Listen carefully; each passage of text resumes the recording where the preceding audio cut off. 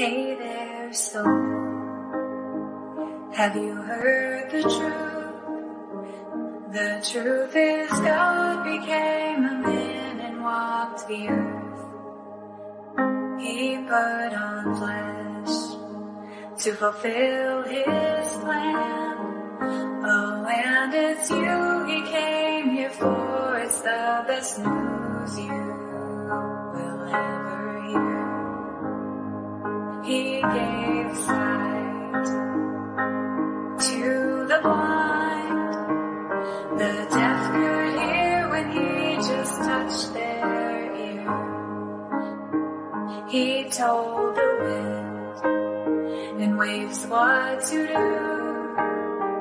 The people were amazed, even nature had to obey.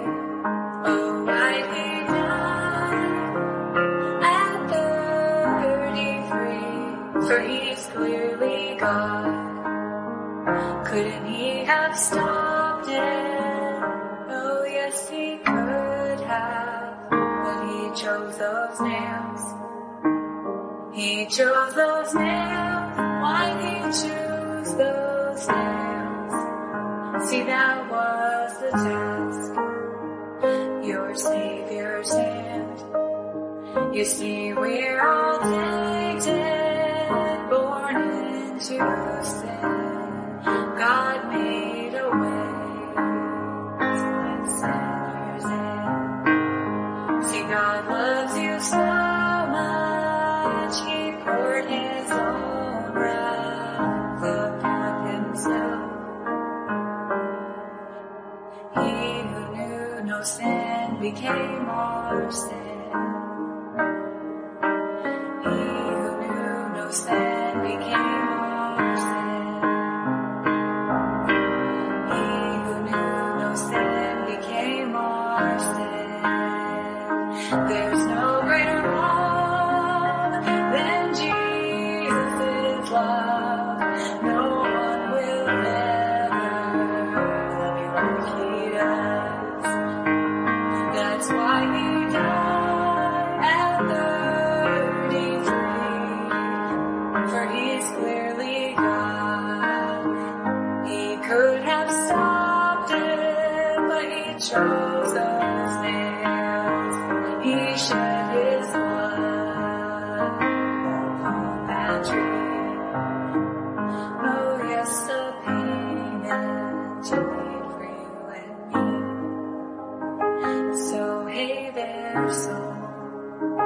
Those works you do won't get you saved, for you do not compare to a holy God. It's by his grace through faith alone. If you do that, you'll be at his throne. It's by his grace through faith alone. If you do that, you'll be at his throne.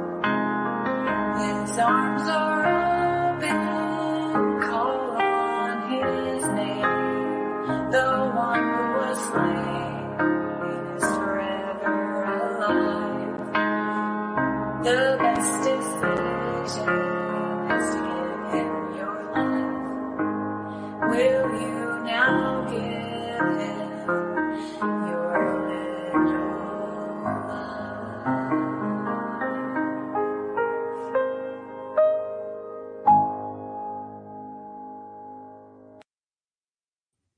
Hi, everyone. Welcome back to Uptime Community. We're so glad that you could join us live today. Wasn't that a beautiful song? That song was by our guest tonight, Amy Musfeldt, and she's going to be joining us tonight. Today's date is January 23rd in the year of our Lord 2024. I'm Greg Messina. And if you are new here, we are a community of believers that are actively studying the Holy Bible and looking forward to that glorious appearing of our Lord and Savior, Yeshua, Jesus the Christ, the way, the truth, the life. We want to make this an interactive forum, so we do welcome your questions and your comments today.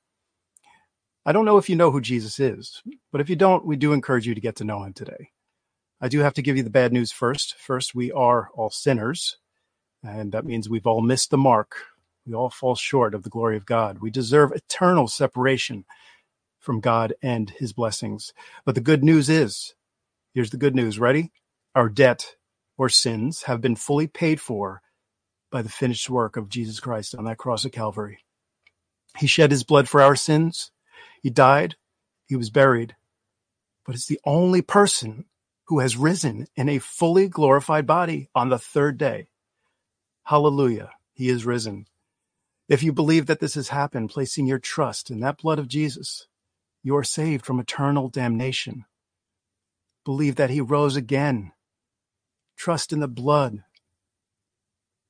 You will begin to want to start living for him and not for the world.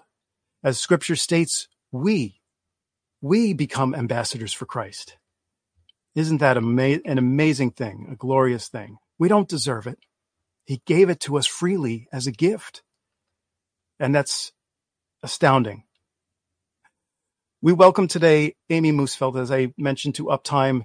When Amy was in her teens, she wound up in many shelters, a foster home and a group home. From a life of heartache and rebellion against her parents, she ran away from home multiple times. In her late teens, early 20s, she was chasing a modeling career. Sounds interesting, but that led to turning to the New Age, and witchcraft. She's going to tell us a little bit more about that. But after realizing that these were false religions and they were of the devil, she fully surrendered her life to the Lord Jesus Christ. So, you know what? She created a YouTube channel back in 2020 so she could share her testimony with her friends and family. Now she wants nothing more than to be a soldier for Jesus Christ and lead as many people to him as she possibly can. So we are very excited to have her on. But before we do bring her on, she is backstage right now. We're going to, of course, introduce our Uptime panel tonight. We are missing a few people, but we're going to start with Brother Bob Barber. Welcome, Brother Bob. Thank you. Always a pleasure to be back here in Uptime. That was an incredible song by Amy. Brought tears to my eyes. The piano was beautiful. I'm a keyboard player, and I love the piano. And such a beautiful progression there. And I really appreciate that. And the singing. Beautiful, beautiful song. And hopefully get to hear it again here soon. But more likely won't have enough time. But the link will be there for you guys to go get that music. But really, really excited about having Amy on. She's been helping us out here greatly. She's actually our moderator, okay, for the comments section in here. And she she mentioned that there are some people in here that were flirting with each other last week. And, you know, I was making a joke. Hey, guy, come on, pay attention, all right? You know, it's time to get serious, all right? We need to focus, okay? Okay, this is Uptime, not hookup time, okay? So... But we love all of our brothers and sisters in Christ here. But I love what you talked about here, right? You opened up right away with the gift of salvation, Jesus Christ. And we talked a lot about that over the last 2 weeks. And I think that happened for a reason, because a lot of people are turning away from the gift of salvation. If you see some of the videos I put out, you know, that's what I've been attacking. The Lord has put that on my heart now to go after this stuff and start cleaning this stuff up. People preaching that you can lose your salvation, that the gift is not good enough to take you all the way to heaven, that somehow, some way, your sin can undo what Jesus did at the cross. Okay, Paul had problems, and God told Paul, my grace is sufficient. Okay, he made all these comments about wretched old man that I am, who would deliver me from this body of sin? Okay, this lowly body. Okay, we're all sinful. We get it, all right? The good news is we have an indwelling spirit that is glorified in Christ through the rebirth process of the Holy Spirit. That's done and sealed. Guess what? Where do we need grace, guys? We need grace for where sin is being produced. And where is sin being produced? Amen. Not in the spirit, because the spirit is done and sealed. Glory of God's in there. That's right. Flesh is sinning. Okay. Amen. The flesh will be rebirthed, but in the meantime, grace is being applied to our flesh because the flesh continues to sin, but the flesh is part of the regeneration process because we are three parts, body, soul, and spirit, and the flesh will be regenerated. But in the meantime, it's dialed in through grace, and it stands in good and it stays in God's good standing because Amen. of grace. So always remember that, folks. Grace is not being applied to your spirit because the work that God did there is already done, sealed, finished. He doesn't go in there and clean anything up because nothing's getting in there because it's sealed. But the grace is being applied to what you do in your flesh. And we already know the Bible says that the wages of sin is death. And last time I checked, none of us are immortal. So we are still paying for the wages of sin through our bodies. And I was telling Brother John this, I watched me for that great day. I was like, you have a born-again, glorified spirit, and that's the work of God. It's all done. But if you want to live a life with the Lord and sin your brains out, you can do that. The only problem is you won't be fruitful. You won't build up that many rewards in heaven. And you'll be bringing this black cloud over you, which is death, which is you're killing yourself slowly, stages of death with all your sin against your flesh. That's right. But if you dial that in and walk in the spirit, you can minimize that cloud in your life and you can maximize the works that you could do for the Lord, the fruit. That's right. So just that's a big amen, brother. Big amen right here. Right. Coming from amen. Me. And we bring back Brother John, the watchdog. Hello, everyone. Good evening. I'm glad to be here. Sealed. Now, the thing is every week we're doing this program with you guys, Uptime. And of course, we're always looking forward to the blessed hope. Just remind yourself that one day we won't be on the air because we're going to be raptured. So if you're not sure about it, make sure that you look into the gospel, which is 1 Corinthians 15, 1-4. Now, we're sealed like Brother Bob was saying, like a mason jar. When the cap is in, it's sealed. There's no air going in, nothing. We're sealed. The Holy Ghost is sealed in us.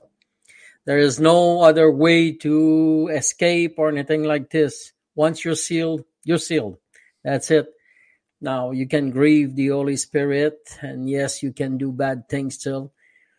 But I'm glad to announce you that I'm a saved sinner. I'm still a sinner, but my flesh is sinning, not me, because my spirit is sitting with in heavenly places.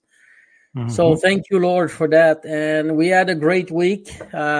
We do Bible study, like I said, every morning, 5 days a week, Monday to Friday. And last week, some people asked me how to get there, so I physically sent them the link to get on the Zoom, but nobody did show up. So if you're asking for that, well, at least you should come and see what we're doing. We're studying right now. We're studying verse by verse in the book of Ephesians. But everybody is welcome to come and to bring their story and everything. It's not a format that I'm a teacher and you listen. It's a format that I'm a watchdog and everybody is allowed to talk and speak. So, which is great. Interactive. Interactive. That's right. Thank you there for the translation. That's what we like to do here on Uptime is be interactive. Yes. So Amen. we want to make sure that you're all communicating with us as well and throughout. I typically bring up verse of the day from BibleGateway.com. Thank you, Brother John. Thank you, Brother Bob. So this is coming from James 1:5, King James Version. If any of you lack wisdom, let him ask of God, that giveth to all men liberally, and upbraideth not, and it shall be given him. Amen. Amen. Be careful what you pray for. If you pray that verse, be careful because the last part is true. It shall be given to him.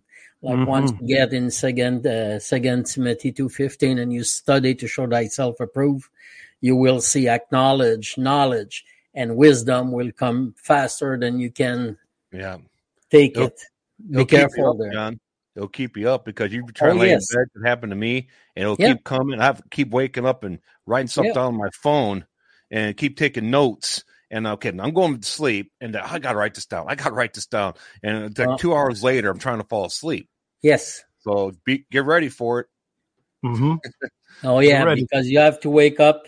You will be so tired, and then you go to bed, and like Brother Bob says, you wake up and you say, "Man, I gotta go back to my Bible. There's something I need to check." I do Yes. use a program, of course. I use Soul Searcher, but once I put stuff in it, it just brings me a lot of knowledge and wisdom faster than I can take it. I love it. Yes. Very good. So before we bring Amy on, Kevin was not able to make it. Hookman, he's been very busy with work and travel, so not able to make it. Bob Hagan, not able to make it, was really hoping to, hopes to make it next week along with Kevin. Listen, we all have our own lives outside of this, outside of Uptime, folks. So just keep them in prayer along with Michael. He also wanted to make it, but he's dealing with some health issues right now. So please lift them all up in prayer, as we should each and every day. And listen, we're blessed to be able to do this and back each other up each time as brothers and sisters in Christ. So it's an amazing thing that the Lord has done here. We've been going on since May of 2020 here and haven't missed a beat, right, Bob? That's right. We have not missed a week. So that's all for the glory of God. This is not boasting in ourselves here. So we're going to bring, without further ado, we're going to bring on Amy Musfeldt. Amy, welcome to Uptime. Hi, brothers. Hey, I'm Amy. so excited to be here. Hello, channel family. Thank you, guys. Well, first off, I need to thank our Lord and Savior, Jesus Christ, for giving me this opportunity to speak of him and to share about him and his works that he's done in my life on a platform like this. And I thank you guys for inviting me on here to do so. Thank you guys for the work that you are doing for the Lord Jesus Christ and edifying the brethren. I can't tell you how much you guys are truly a blessing to so many people, and including me. Like, thank you guys for not skipping a beat, like you just mentioned. All glory to Father, the God, and our Savior, Jesus. Amen. Amen. Well, first of all, I want to say amazing job with the music, with the song. Incredible. Goosebumps. Tell us, how did that song first, how did that song come about? Because I think it's an amazing story. Amen. Thank you. All glory and all honor to the Lord Jesus Christ. Because I'm not a songwriter. I've never spent my life just like writing songs. I've written poems here and there, but never a song. And it just happened. So one day I was doing my dishes and I was just praising and worshiping the Lord in spirit while I was doing the dishes. And I was really just thinking about like truly who he is. And holy smokes, he did what for us? Like, are you serious? I was just like, and I was in shock and I was in awe. And it just hit me, like the Holy Ghost just hit me as I was doing the dishes so much that I just like, okay, I'm going to put these dishes down and I'm just going to sit at my table and I'm just going to start writing. I need to write to you, Lord. I just felt like this coming on me that I need to write what I was thinking. And so I just started writing, and it started to be a poem. And then it hit me that, oh, you know what? I want to make this a song. And you guys, I wrote it in 30 minutes. I'm not kidding. Like, I didn't even make any changes. That's it came on 30 minutes. And the reason for it is because the whole point of the song was I was imagining myself sharing the gospel with somebody for the first time who's never heard it, who's never heard of Jesus and what he did for us. And that's just that. It's all to the glory of the Holy Spirit. And so what happened is I wrote that, and I believe it was the year 2021. And since 2021 that I wrote that song, I've just been singing it to the Lord in my spirit, and it's really gone nowhere except I just sing it myself for the Lord. But then I need to tell you guys about Raylene. I give her credit. Raylene Marie Scheel. She's my dad's cousin. She's the one who, she's also a born again believer. And me and her are pretty close. And she's also doing her own works for the Lord. And what she's doing is she's putting together a playlist of songs for kids in jail. And she wanted that song. And I said, absolutely, take that song. Oh my gosh, it's like perfect for that. Yes. So since 2021, she has had, I think 2021, I could be wrong a little bit on the year, but it was around that time.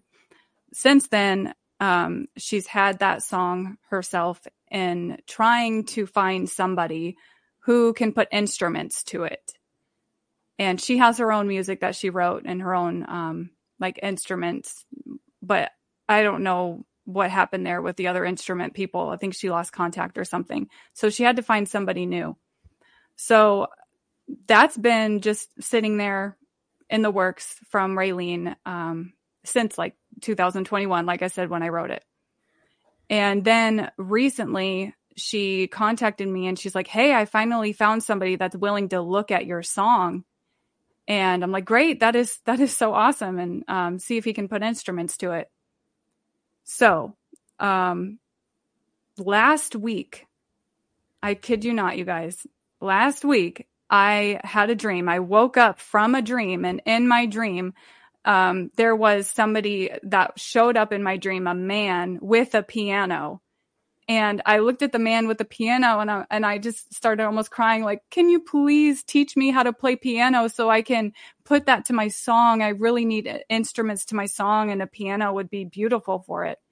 And I just remember the guy's face, and he smiled at me and he's like, yes, I will teach you. And he started playing it. And I remember observing the piano and touching it and just like looking at it.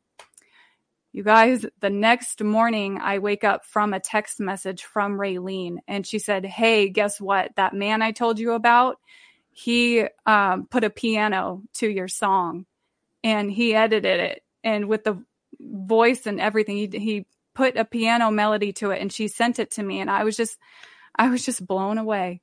Amen. And that was only a week before I was to come on here and share my testimony too. So it's really amazing how the Lord works, how he just orchestrated. It's like he just intervened, like, hey, guess what? I have something for you guys too. Right. I need you to play this for everybody to hear it. Oh, wow. That's amazing. Yeah, isn't it? I love it. The Lord never ceases to amaze me. And I'm sure it's the same for all of us across the board. There's just such a newfound love in something, but somebody. And it's not just something, but somebody. This isn't just going off, finding something that makes us happy. This is something that changes us from the inside. And Amen, it radiates out to everyone else. And the Lord is at work in us. That is an amazing thing. And you are a great testimony of that, especially with your song, Amy. Amazing work that the Lord is doing through you. You are also a watchwoman, aren't you? Yeah. Yes, I am. The story is kind of, what's the word? It's very interesting. It's amazing. It's very amazing how that came to be about too. Before I forget though, with that song, I told you guys, Raylene Marie Scheel is the one who orchestrated it, but I would probably kick myself in the butt if I ended this without saying who did it. It's Livin' Paul from Livin' Paul Studios. He's the one who played that piano. So I just wanted to give him credit as well. But yeah, credit where credit is due. Absolutely. Yes. Oh, and it is. I wish I could I haven't met him. I wish I could meet him and shake his hand, shake the hand of the one who made the piano to the song that the Holy Spirit wrote. I say the Holy Spirit wrote it. Yeah, I see things like that happen to me sometimes in my dreams. And this is a beautiful melody.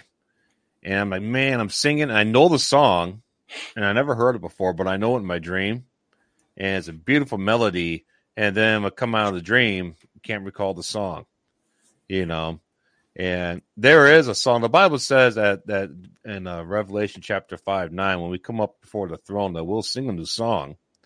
And imagine that we come up there and we're all together. And where are we going to practice this song, John? Are we all going to open up like a piece of paper and someone's going to run through the melody and we're going to sing along with them? I don't think so. I think this song is downloaded into us in the Holy Spirit. Yes. We'll just know it pretty much like the music I saw in my dreams, you know. Ephesians 5:19. What's that? Ephesians 5:19. Mm-hmm. If you want to bring it to the screen there, that's what it is. That's what it is. Ephesians 5:19. It's important. It's over there. Speaking to yourself in psalms and hymns and spiritual song, singing and making melody in your heart to the Lord. That's what it is. It's for us today. That's Paul talking. And that's amazing how that really started to come together too after I became born again and I gave my life to him. Seriously, you guys, I can attest to that. It's like you really do have a new spiritual song of joy that just burst through your soul. That's what happened to me. That's why I wrote the song. And Amen. Yeah, it's amazing how the Word of God tells it like it is. It is scriptural. Mm-hmm. Sorry for the French accent there, but it is scriptural. Mm-hmm. No need to be sorry, brother. That's what it is. It is from the Yes. Bible. That's what the Holy Ghost and Paul is telling us to do. Amen. Amen. So you being a watchwoman in the Lord, that's an amazing thing. It's one of the reasons why we brought you on. Of course, it's amazing what we're going through now, and we're going to discuss this later on as we continue through the broadcast, what's going on in the world and how that relates to Bible prophecy, eschatology. We're going to get through all that as well. But tell us briefly, Amy, a little bit more about how you came to coming up with your YouTube channel, if you would, please.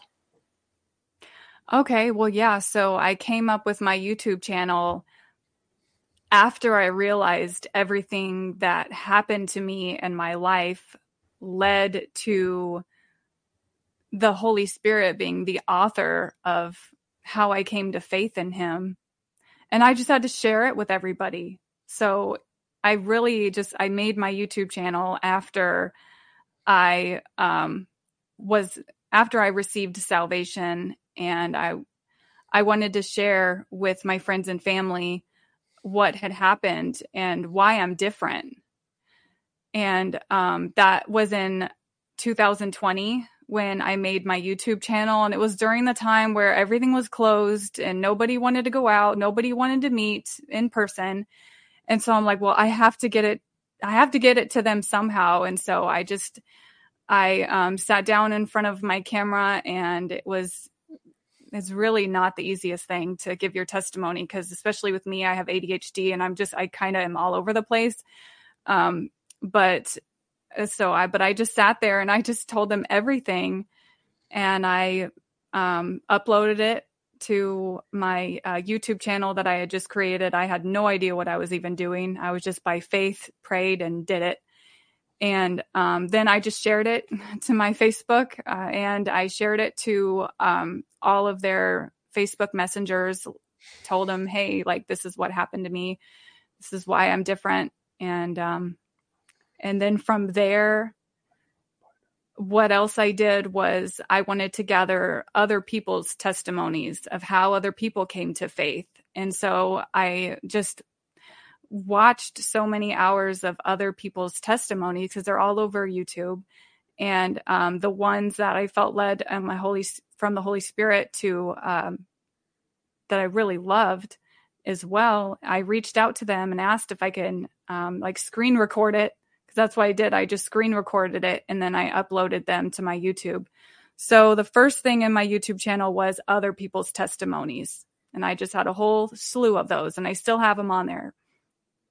And then I don't know if you want me to get into this yet, how I was not a watchwoman yet at that point. Yeah, you can go ahead. So what happened is, I've heard the word rapture like one time, maybe a couple times in my life, and it was from my dad, but he never explained to me what it was, and I don't know why I never questioned it. But so I really had no idea. And when I had first came to the Lord, or I say really back to the Lord, I don't know how else to put it. You guys will understand when I really get into my testimony. But when I came back to the Lord, I did not know much about eschatology. In fact, I knew nothing at all, except that Jesus is supposed to come back a second time. That's literally all I knew. And I was really in 2019, the Lord gave me a dream, and this was in, let's see. Okay, so I know I said 2020 is when I finally shared my testimony, my first testimony on YouTube. 2019, in August of 2019, he gave me a dream. From there, I really started to do some investigating on what does the Bible say about the end times. So I'll just share the dream with you guys. In my dream, I was taken up into the sky, and the sky was all dark, and it was so beautiful, and colors, bright colors, everything. And all of a sudden, I had this really big, beautiful face, just like this in my face. I was tiny, just in the sky. Think of space, I guess. And all of a sudden, I have this huge face just come up and just look at me. And this huge face with big eyes was just staring at me with the brightest, most love that you can ever imagine. He looked at me with pure love.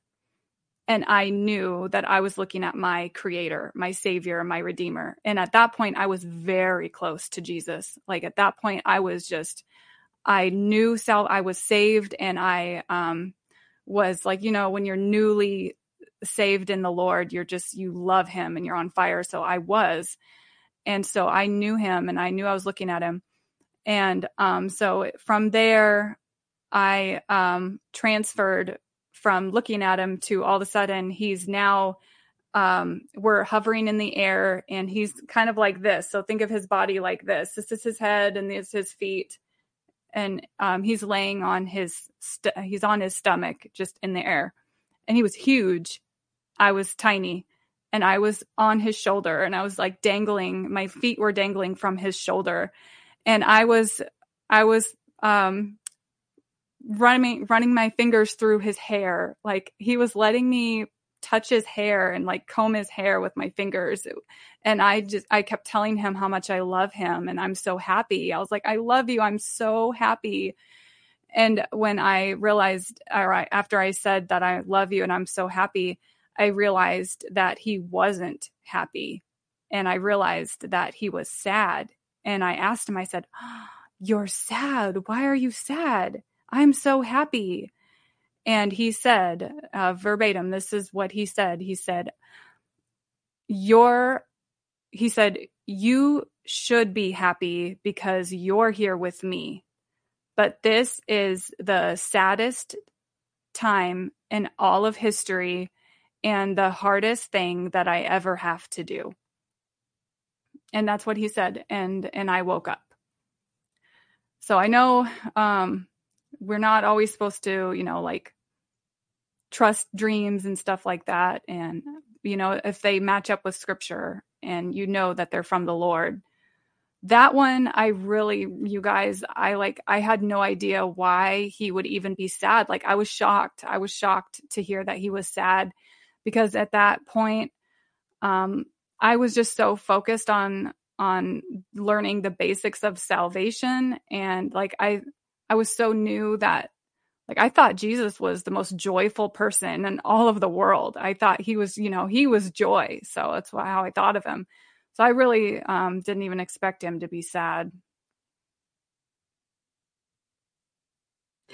So I think one of the things that I take from this in terms of the dream, or maybe interpretation of it, is that there's sadness based on the condition of the world, Mm-hmm. because there are too many people that have not turned to the Lord. And those people who have not turned to the Lord don't care for him, don't love him. And he knows where they're going if they don't turn to him. And I see this too, because there's a paradox that goes on here, folks. When we're in this world, especially as believers, we have to understand we're battling the flesh, we're battling the devil, our own desires, our own thoughts, and even people who don't care to know Jesus at all. But we want so much for them to love Jesus, to love on the Lord Jesus Christ and get to know him, to believe the gospel. But these things, it's very difficult to see these people that we love so much still not believe. And that makes me sad. At the same time, we have the joy of the Lord. And the joy of the Lord is our strength, right? As found in Nehemiah. Yeah. And so we have this kind of paradoxical walk, because we have the joy and then we have the disappointment. And yes, we can get sad. If you're always just a happy-go-lucky, bubbly Christian believer, I don't know. I think there may be something there that you might be putting a mask on your face at some point, because we're in a difficult situation. Mm-hmm. And Paul addresses this numerous times throughout his writings. So I think that's where that's coming from. Do you agree? Oh, 100%. Yeah, that was my interpretation of it too. Plus a little bit more. Go ahead, Bob. I think you were going to say something, or someone was going to say What's something. interesting is that in the dream you said that he's like, this is the worst. He said, this is the worst thing I have to do. That's what he said. Yes. So it's future tense. Yes. He's talking Yes. about. So evidently it's Daniel's 70th week. So Exactly. he's referring to that. It was a rapture scenario. So you're taken up and saw his face, his beautiful face in the sky. So you're up in heaven. And he said, I have to do something that I don't want to do. So evidently it's a pre-tribulation rapture type dream. So you got that. And think about it though. You know, it's like the worst, he says, the worst time in history, you said, right? So Yeah, it's the that's what he worst time said. ever. You know, right now we're at 8 billion, okay, coming and going. 8 billion, a rotation of 8 billion people. Imagine how many people are going to hell on an hourly basis with that type of mass of people, that many people on the earth dying, okay? I think the number is like, 150,000 people per hour or something like that. That's a lot. I mean, that's a lot. I mean, that's a lot of people that would definitely. I can see why Jesus would be upset. Yeah. Because the majority Indeed. seeing all those people, for the most part, most of them going to hell, because Jesus said, "Wide is the road to destruction, narrow is the way." So the majority of people will end up in hell. Okay, because that will be like all your false religions, Islam, and all the other false religions. So yeah, I didn't see that coming. The dream Yeah. seems so wonderful, and then it just takes a sad turn. It sure did. Like I said, it caught me off guard too, because here I am, just a very new born again believer who was just literally like on the milk, and I was expecting him to be joyful. But now that I know what I know of the Bible, I understand it as, he is the man of sorrows. Like Greg and Bob, you had just the reason why he is. I mean, his own creation rejects him and what he did for us. And he loves us at the same time. He doesn't want anybody to perish and go to hell. He shed his blood just so they wouldn't go to hell. And just also at the end when he said it is this is the hardest thing that I ever have to do. Now that I know what I know, I'm thinking of, what does the book of Revelation expound on, of the 70th week of Daniel, what's going on there. It gives us more detail, and he's coming here and with a sword, and I think of him with the sickle and how he has to, he has to kill, and he has to do things like that to his creation. And I take that as, that probably is really hard for him, and it breaks my heart. And it makes me even more want to come at this, we're watchmen. It makes me even more want to respect Jesus and come at it with reverential awe and respect towards him, and meekness and gentleness. Yes. And, Because after the rapture, when we come back with him on horses, we're going to see his back, not his front.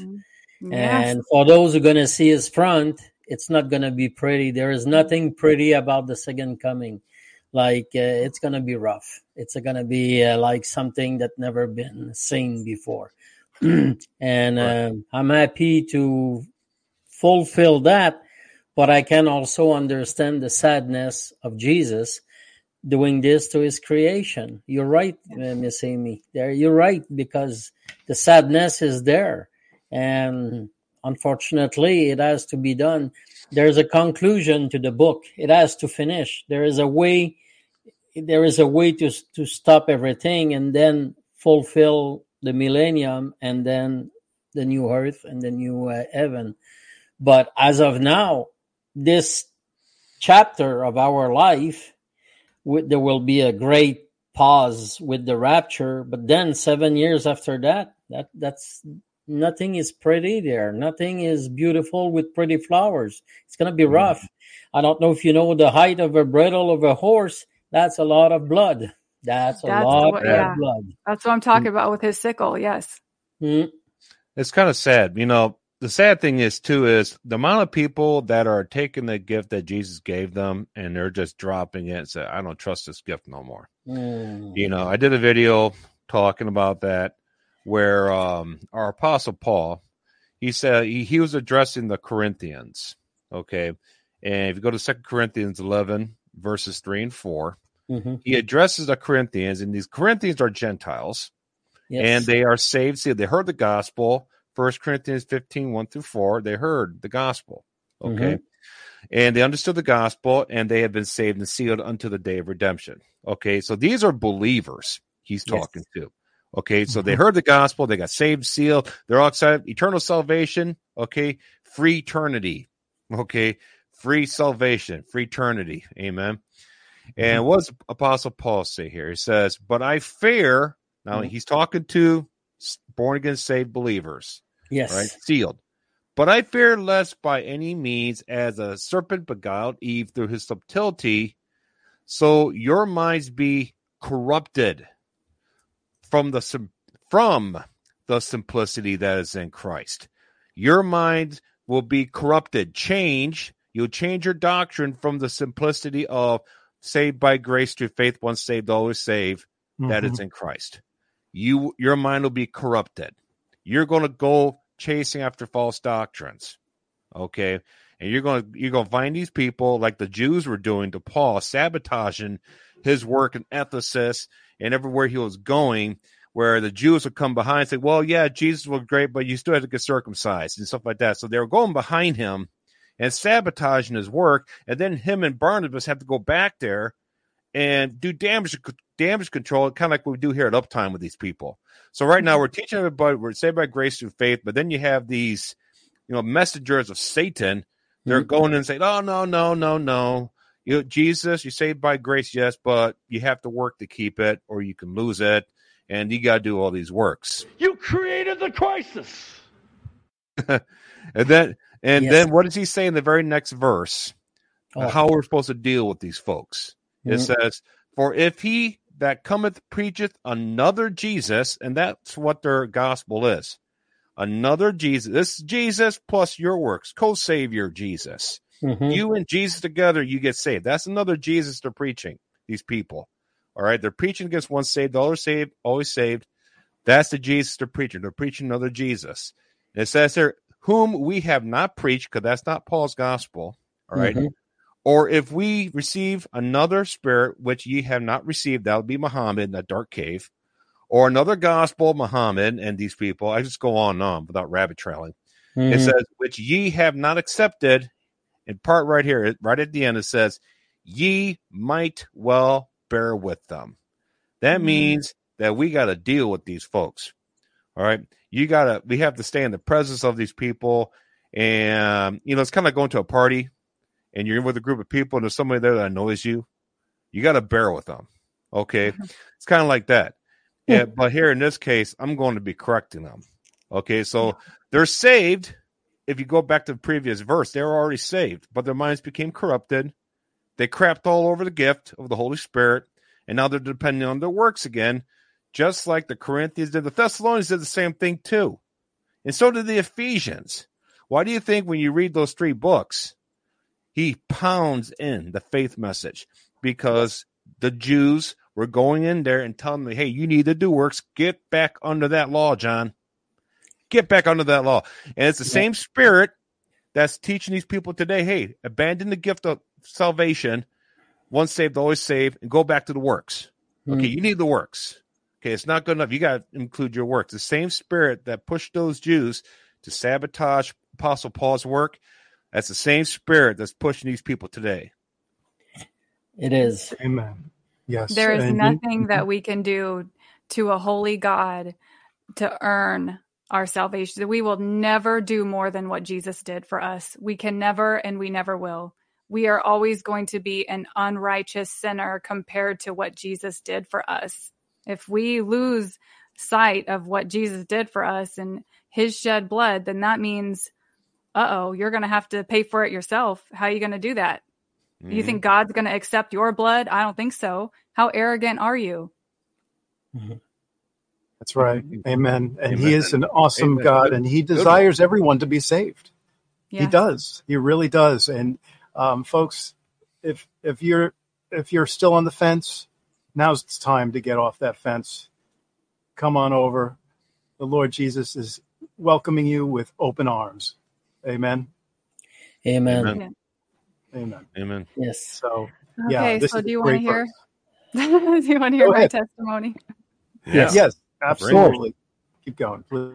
Okay, so yes, I do want people to hear the reality of Jesus Christ and the works that he has done, that I can tell you guys truly, like if you are on here and you do not know if Jesus is real, if he exists, if this is the truth, I know for sure his spirit bears witness to my spirit. So looking back on my life, I can totally see.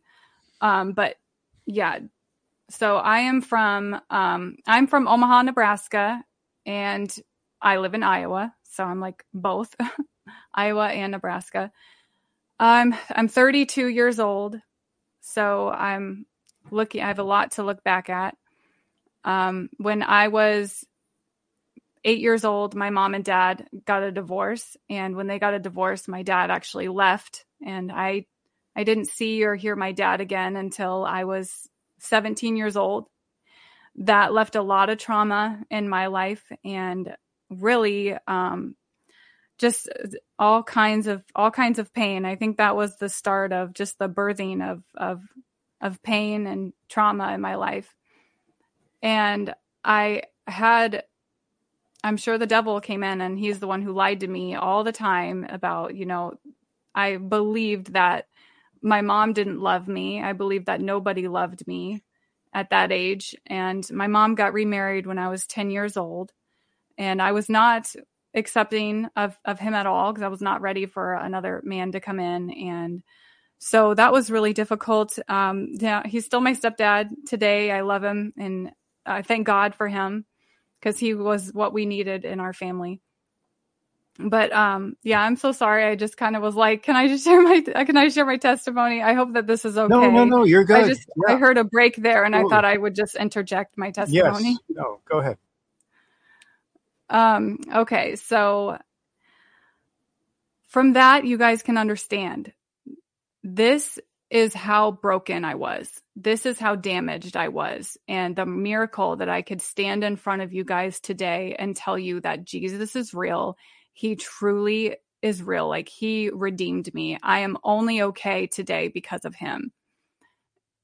So when I was that age, I believed a lie that I was not loved, and it really affected me to my teenage years, I got in so many fights with my mom and my stepdad. And I ran away all those times, like you guys heard in the intro. Well, and I ran away, and I ended up running away so often that I became ward of the state of Nebraska. And I ended up going into different shelters, and I was in a foster home, and they just placed me wherever they wanted. And so my feelings of unlove just kept getting worse and worse. And I had a really bad, what they call body dysmorphic disorder as well. Like I was actually diagnosed with that from a psychiatrist, because I was even seeing psychiatrists, things like that. And, I explained to him, and he's like, yeah, you have body dysmorphic disorder. You have all the symptoms. I would like look in the mirror as a young child, and like instantly I would hear, ugly. You look like nobody else. You're like an alien. You're so skinny. And like, it was horrible. And so that stuck with me since, I don't know, I've had that probably 10 years old on forward, until Jesus redeemed me at the age of 26 years old. So going into all these shelters, and I counted them when I was in there. I was in 7 different shelters in 1 year.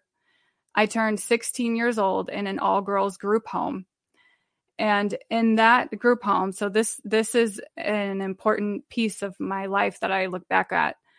When I was 16 years old, they actually brought in some elderly women that would come in and do Bible studies with us girls. And we would go and do these Bible studies mainly because I just wanted to get away from the whole unit. And I was pretty angry with God. I didn't even know if I believed in God at that point. So to me, it was kind of like, it was just a way to escape. But I remember going through the Bible with these ladies, and they were so full of love to us girls, and they always brought us snacks, and they were just so loving. And I remember things that we did read, and a lot of them were the Gospels, and I got to hear of some of Jesus's miracles. Well, then one night they had a worship team come by, and this worship team that came in, at the end of the worship music, the pastor asked if anybody wants to accept Jesus in their heart. So it at least gave me a chance where with my own heart, I had a conversation with God. And I just remember telling him that I don't know if I believe in you. I don't know if you're real, and I don't know who you are, but I am so broken. And I just, told him how horrible I feel, that if you are real, God, yeah, I want to know you. Like I do want to believe in you. And Jesus, yes, like I don't know who you are, but if that's what I am supposed to do for you, God, then yes, I accept you, Jesus, in my heart, is basically what it was. So from there, I do remember I had some joy finally for the first time after doing that. But I was never like given a Bible. They didn't sit me down and teach me anything else after that. So when I finally got out of that group home, I think I finally got out of there when I turned 17. Well, I just went on with my life, and I never had the hunger to read the Bible or anything. So I just did everything my own way. And I started to get into partying again, because that's what I did when I was a teenager. Before I got in those shelters, when I was running away, I was not in good places. I was in very bad homes. I was with adults that were doing drugs, that were partying, and I was 14, 15. So it was very bad environments. So I was a partier, and that's what I did. So like after I got out of the group homes, that's what I knew to do. That's what I wanted to do. So I just had my own way. I never followed morals, and I didn't care about morals. I just wanted everything my own way. So, I still dealt with a body dysmorphic disorder and still had all that. But at the same time, then I realized that like it was like almost like candy. I finally I kind of felt better when I, would do my makeup and go out and stuff. And then basically like I would just get fulfillment out of searching for compliments. And I'm just being real and raw with you guys because I was a sinner and that's who we are. Like that's who I was before the Lord. I was just hungry for compliments because I just wanted to know that, I was loved. And so I always was looking for that. And that's when I stumbled upon modeling. So I thought, great, I'll get into modeling and that's where I can get my compliments. Well, it was not fulfilling. It maybe was, it's just like candy, fulfilling in just one moment and then it's not lasting. So, got into modeling and got signed with a modeling agency in Nebraska. And I really, really wanted it. I was very serious about it. Like I wanted to take it to the top and I gave my whole life for it. And, I made all these plans, to travel and do modeling. And then kind of like one thing led to another where like some of the models introduced me to New Age and how they meditate and things like that. And so that very much intrigued me and it got me questioning, like, is that truth? What is the meaning of life anyway? And so actually from there, and I'm learning about basically all this New Age stuff, right? I'm not going to spend my time like telling you which ones they are, because I know we have limited time here. But the one thing I will tell you about is in that time, and I'm in my early 20s at this point. One of my friends, I went over to her house, and then we went to another house, and they had a bunch of tarot cards. So long story short, with that, I spent a whole night doing tarot cards and learning about tarot cards and how they work. And basically, like, I even had like the guy who was doing the tarot cards, I actually witnessed him channeling the spirits to help him with it. And it was so crazy because every single tarot card that like he pulled up, it matched my life perfectly to a T. And it was not a coincidence. From there, I should have been thinking logically, like, how is it that, like, if we really are thinking logically here, how is it that a card knows about your life?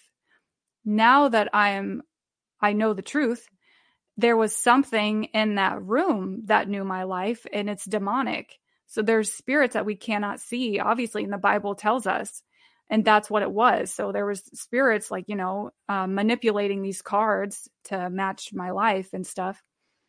So, but that really intrigued me. And from there, I bought some other books, and I brought this one book home that I just remember when I opened this book, it reminded me so much of a Ouija board. And at that point, I actually had in my stomach like a warning, like it actually scared me of don't read any more of this book. Like you should put this down. And I did not take heed to that warning, you guys. I just kept going. But I knew I shouldn't have, but I did it anyway. So I was like learning about it was like telling me my future and stuff like that.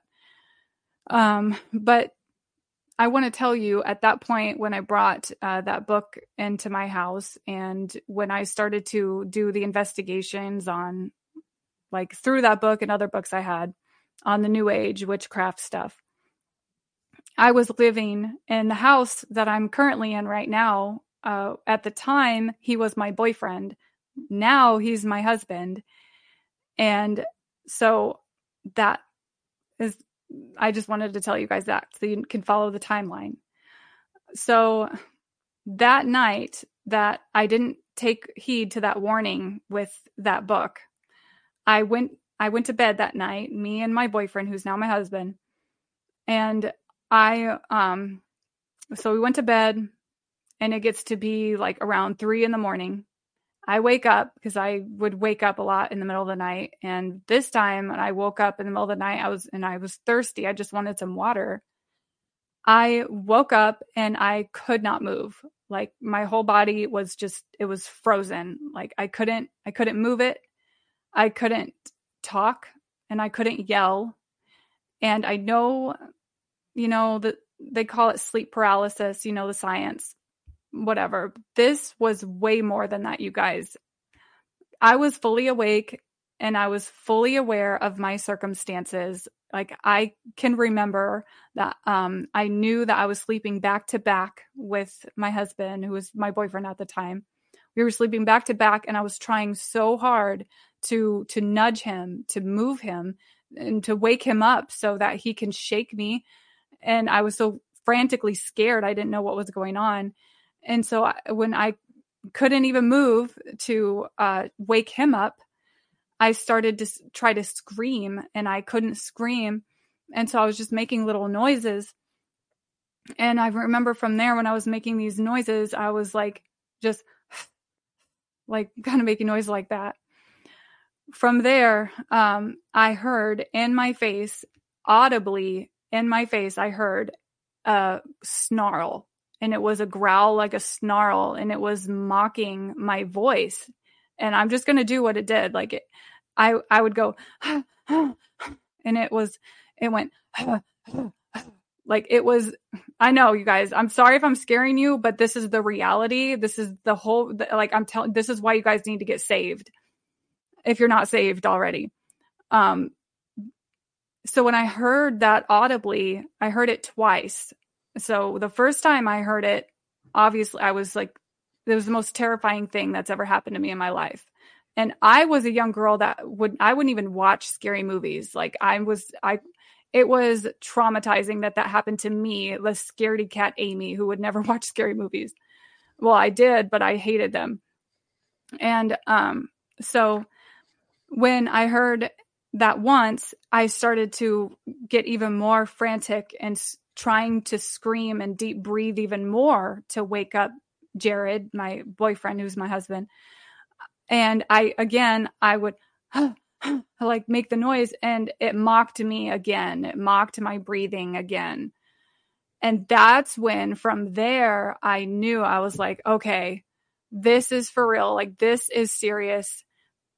God help me. Like, I just remember in that moment, I thought to being 16 years old at that time and learning about Jesus. Because, like, honestly, you guys, I didn't even really, I never talked to Jesus like after that. I mean, I kind of did. You know what? I slumped him with everybody else. Like, when I prayed back then, I prayed to my spirit guides, and I included Jesus's name just because I thought it was the thing to do. So that wasn't really Jesus that I was praying to.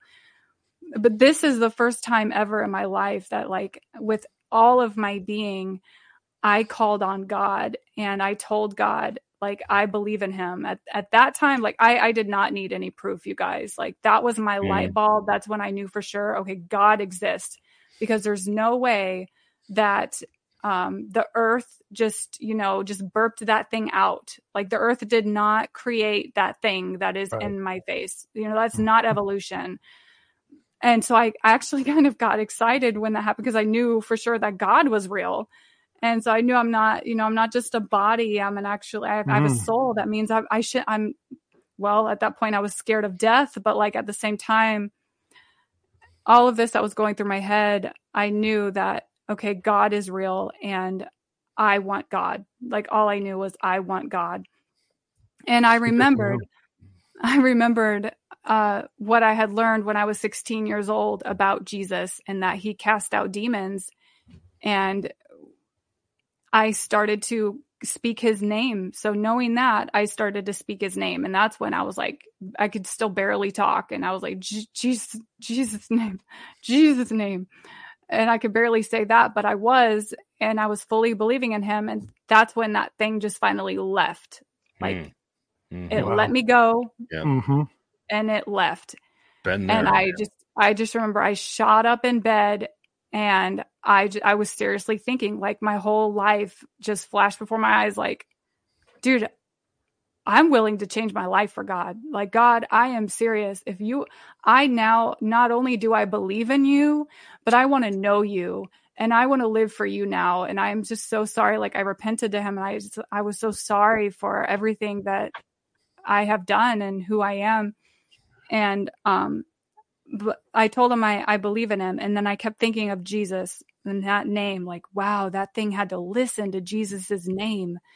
And that told me everything I needed to know about Jesus. Like, that was doing that to me. It hated me. Like, it hated me so much that it found pleasure in scaring me. Like, Mm-hmm. there's no way that thing wanted to leave. Like, these were things I was thinking of. Like, it was Sure. forced to leave. Hey, Aaron, I have a question for you. Aaron, Amy, my wife's name's Aaron. I was thinking about it. Oh, she've dealt with this stuff too. But Amy, I have a question for you. When that happened, all right, why didn't you cry out to the names of your spirit guides first? Why did you cry out to the fifth wheel of Jesus? You included Jesus as a fifth wheel. I But know. why didn't you cry out to the name of your spirit guides? Interesting, huh? Why did you? Why Because when that our happened to anybody? soul Why did knows. you cry out to Muhammad, or cry out to Buddha? Our soul Or to knows. Tom Cruise? Yeah. I don't know. I just knew in that instant that it's Jesus. Mm-hmm. I have no other explanation. Mm-hmm. Yep. Amen. Yeah. But I just, from there, and that's a very good point, Bob. Like, it really is. People should ask themselves that. Like, and why do we, when we curse, why do we use only Jesus's name? Nobody else's. Everybody, no matter what religion they're in, they'll use Jesus. They don't even speak English and they'll say Jesus. And it lands too. It lands with authority too when they say it. The name of Jesus is strong against the enemy, but it's also strong as a curse word as well, and it lands. Or people say use God and they use the D word, but it Yes. lands. It really does. It lands in a bad way. It's like using a weapon in the wrong way. Yes. But There's power. Using the name of the Lord in vain, it's like the OMG for those who are not yeah. Christians. That's using the name of the Lord in vain. That's right there. That's one of the commandments. Thou shalt not use the name of the Lord in vain. It's Yes, right there. exactly. That's what it is. That's right. So Yeah. did you break? Obviously, you broke free of this thing, and then Yes. you woke your husband up. Well, yes. So I woke him up, but I didn't, you guys are going to be shocked. I didn't tell him what happened. He just knew that, like, I was really shaken and I was scared. And honestly, like, I didn't tell him what happened because I didn't want him to think that I was crazy. First off, I didn't want him to leave me and be like, okay, this girl's bringing demons in my house. Get out. I don't want to be with you anymore. So honestly, that's what was going through my head. That's why I didn't tell him. But the next day I told my best friend. And this is where I'm, like, looking back in the timeline of my life and how awesome the Lord is and how he just weaved everything together for me. Because when I told my best friend at the time, she was a Christian, but okay, I don't want to get into any of that. But not living for the Lord, not wanting to follow the Holy Spirit. So she invited me to church. Well, first off, not right away. The first thing after I told her what happened, she said, "Don't speak of this again, because if you talk about it again, it's going to come back." And I was like, "Oh my gosh, I don't want it to come back." So, okay, I won't talk about it again. But, like, I kept thinking about it, and I kept thinking about, gosh, like, that just shows it, just the power of Jesus. And I had so many questions. And so I kept asking her more questions because I knew that she was a Christian. She's told me before. And I knew that she goes to church sometimes. So she invited me to church. And I begged Jared to come to church with me too, but he didn't want to go because he he was raised in a Lutheran church, but he never like really gave his. I know giving your life to the Lord and believing are two separate things. Okay, I know you must believe to be saved, but then there's the sanctification and stuff. So he didn't want anything to do with religion. I'll put that in quotations because it's a relationship with Jesus. That's right. But he didn't want anything to do with religion. So he refused to go. Like I had to beg him to go to church with me. He finally went. So me and him ended up going to church together after that. But this time when I sat in that church, I was actually believing what the pastor was saying. I was like, God is real. Yes, God is real. Yay. I was so excited, you guys, because I knew this means I can seek him and I don't have to fear death. Like that is the most terrifying thing. It was the most terrifying thing to me was death and thinking about death. So I was excited. But at that point, I still didn't really know or understand who Jesus is in all this though. And why does mankind worship him? And I just remember seeing, like when I was little, like going to some church services and seeing a figure of Jesus on the cross. Like I really remember asking myself as a kid, why are we worshiping a man on a cross? I don't get it. I should have asked, but I never asked around. That's awesome. Well, that's part of the enemy working, trying to keep us distracted from the truth. Yes, you're right. You're absolutely right. Sorry to cut you off.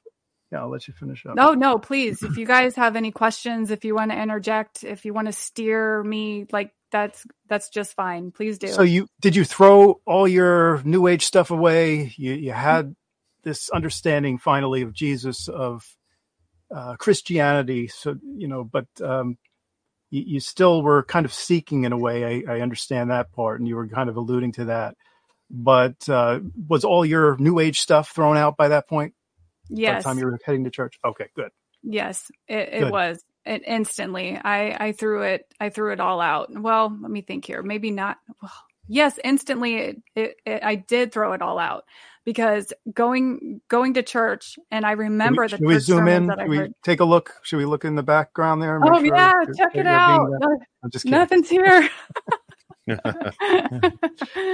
Absolutely. Oh no, Jesus Christ is my Lord and Savior, and nobody comes before him. What he doesn't like, I don't like, and I am just fine with that. Amen. So hearing the church sermons, and I just knew that stuff. I was logically thinking at that point too. Like obviously that stuff was bad and it opened doors, so I threw it all out. So now the Lord has been working on you now, and he has called you now to even come as far as becoming a watchwoman now. Yes, right? Yes, absolutely. So what got you into becoming a watchwoman? What was the trigger? You mentioned the rapture once. Your father mentioned to you one time, and you kind of left it. So how'd you get into becoming a watchwoman, watchman? I would say, so it was really that dream that Jesus gave me in 2019 that really opened the doors for me to want to like really learn about this stuff. The amazing thing is, you guys, is in a little bit after I had that dream, that church that Jared and I were going to, there was a senior pastor there who I guess he has called himself a retired pastor. So he's not really preaching anymore, but he's just doing teachings on the side. And he just started a Book of Revelation study class. And it was like looking back on it, it was so amazing. It was like after I had that dream. And so I wanted to go. So I went to every single one of those classes that he put on. And I maybe missed one out of all of them. And it was because I was sick. I was really, really interested. And praise God, hallelujah. Like God is so amazing. A very fresh, born again believer, like didn't know much. He gave me a good teacher. Like he was actually like, he knew how to rightly divide. He taught us the difference between Israel and the church. I remember the first thing he did was, he said, so our church, we believe in a pre-tribulation rapture. And he actually told us that. I know. Thank you, Lord. All right. Got that right. Okay. So you're on the right track already. Once Yes. saved, always saved. Pre-tribulation, you're on the right track. You're on Yeah. the road Oh to yeah. truth. Saved by the blood. Yep. Yes. Yep. You're on the The road book. to truth. Yep. And so he told us that, and he knew how to rightly divide. So praise the Lord. He gave me a good teacher to start off with. And from there, he actually, so when we got done with the book of Revelation study, well, we were almost done with the classes. Okay, I'll tell you this first. He asked me if he reached out to about 5 people that attended those classes, and he wanted to offer us discipleship, personal one-on-one discipling. And of course I took it. I'm like, yes, please. You want to teach me more about Jesus and the Bible? Like, please do, because I'm yearning. I want to know who Jesus is.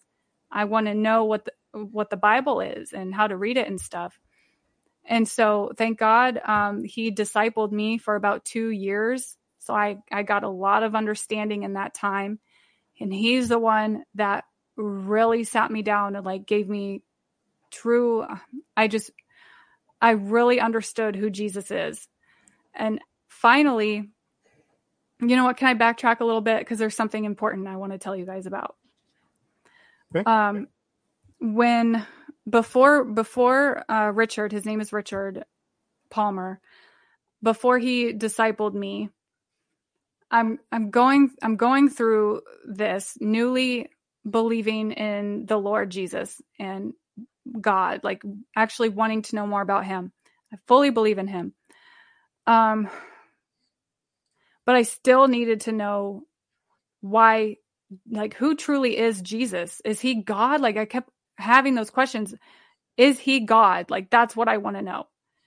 And finally I heard it on one of a sermon that yes, it walked you through the Bible, like where in the Bible says he is God and he's God in the flesh. And I was just like, are you serious? He did what for us? Like, oh my gosh, I'm sold. Like, my life is yours. Are you serious? You are life.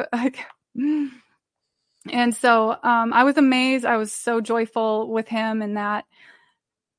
And at that point, so now that I believe on him and I received the Holy Spirit, I started to see my life the way that I was living. And like, I saw sin for the first time of my life. Like, I've never thought of sin, nothing. That's how I know that this is so real, because I've experienced it in my own life, that the change in me, that all of a sudden I was repulsed at sin, my sinful behaviors and the sinful things in my life. Like, I was living with my boyfriend. And, so there was times that, I would come home and I'm like, this is not right. This is horrible. And I would cry to the Lord. And it was really hard because he didn't have the same thing happen to him. So he wasn't on the same page yet. And mind you, with what he went through, I just have to tell you really quick so that you guys understand. When me and him had first got into our relationship, we had an understanding that he does not want to get married. He's against marriage. He will not get married because he had a horrible thing happen to him where he was married at one point and he got his wife left him. He's got a divorce. He said never again. He had a very stony heart towards that. And so me, not caring about God or anything, when I had first met with Jared and gotten in a relationship with him, that didn't bother me. I was like, fine, I just need someone who loves me and someone I love back. And that's all I cared about. So I was fine with it. Now the Holy Spirit enters into my life. So you guys can understand that, that strife and that fight and that struggle. where with me, I had to make these choices. I had to really choose between the Holy Spirit or my boyfriend. And I tried to leave many times, and I loved him. So it was very hard for me to leave, but I did. Like, I finally just told him, I said, look, I have to choose Jesus over you. He's my Redeemer. He's my Savior. I'm choosing him. And so I did, and I left. And then he's like, okay, fine. He finally came to his senses, and we made it work. And he finally was like, okay, fine, we'll do it. And so we got married. And so we got Praise married God. in 20. Praise the Lord. Yes, praise God. Yeah, and I've been watching the Holy Spirit work on him too, in his heart. And he's a believer. He is That's awesome. Born again believer. So praise the Lord. He got both me and Jared saved. Like, That's amazing. He worked through me, got Jared saved as well. And so, yes, we got married in 2020 for Jesus. And this was the amazing thing, is like, knowing me, came from the modeling world, very materialistic. All I cared about was compliments. I got married in a little courthouse with no pictures, nothing, no bedazzle, because I knew that God was real. And all I cared about, and all I do still care about, is pleasing God and what he wants. That's the reality of God. I was willing to change my entire life for who I know to be true, and that's Jesus. Not only that, but one night, this particular night, where I will tell you guys about, and I had just actually got baptized with water. I did do that. I got baptized publicly for the Lord. And I just remember, up to that point, I just had this moment. I really did have this moment with the Holy Spirit. And I know that we're not saved by experiences, but the moment that I had, where it was so real to me, is just, I know, and this is the testimony of the Lord. Like, I was laying in bed, and I just I had this rush of tears just stream down my face. And I felt in my heart, you guys. I know what that's like. Yeah, it's so many people do. And that's no coincidence, right? If this wasn't real, then why does the same thing happen? Yeah, that's a supernatural experience. That is totally that's the Holy Ghost. That's the Holy Ghost. It's the Holy Ghost, you guys. Mm-hmm. What happened was, he came into my heart. I felt him. I had goosebumps, and I had a smile that I couldn't wipe off my face. For the first time in my life, I felt loved. Like, I literally felt, finally, I'm loved. And yes. I don't unlike any other love you've ever felt, right? Like, it was right. Indescribable, a different kind of love that you never will get here. Never. On yes. Earth. Indescribable. It's the best thing ever. And I remember after that moment of just the love that I felt, maybe like a couple days later, let me back up. I'm sorry. So, Amy, just for sake of time, yes, I know that we're gonna kind of try to move on a little bit. But your full testimony is on your channel, is it not? Mm-hmm. It is. It is. Wonderful. Yep. Wonderful. And I can wind it up. Let me just tell you this one last thing. Perfect. So right before I had that moment with the Holy Spirit, I remember I wrote in my journal, like, asking the Lord to bring people to, like, give me compliments. And I know it's so embarrassing to actually admit this live, I wanted compliments, but I don't need them anymore. And that's why I'm not embarrassed at all. And we all have our own thorns in the flesh and things like that. But that was mine. And so, I wrote that, and I asked him, please, bring someone in my life that can give me some, extra, so I feel loved or whatever. And I realized then, after I wrote that in my journal, I had that moment with the Holy Spirit.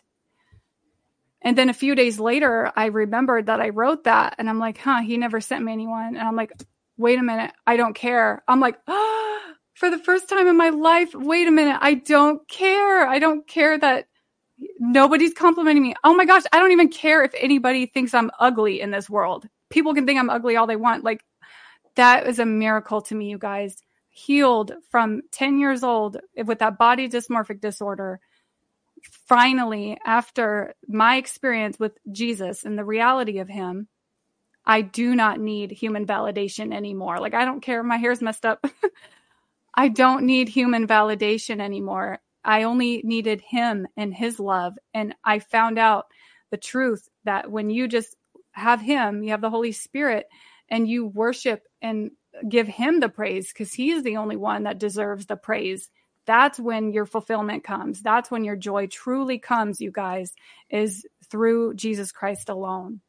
And that's it. So that's where I'm at now. That's Amen. an amazing Amen. testimony, and I can relate to a lot of what you're talking about. Some people don't have experiences like that, Amy. And you know what? It doesn't mean that they are not saved, but I can relate to what you are referring to, because it just hit me out of the blue after I believed.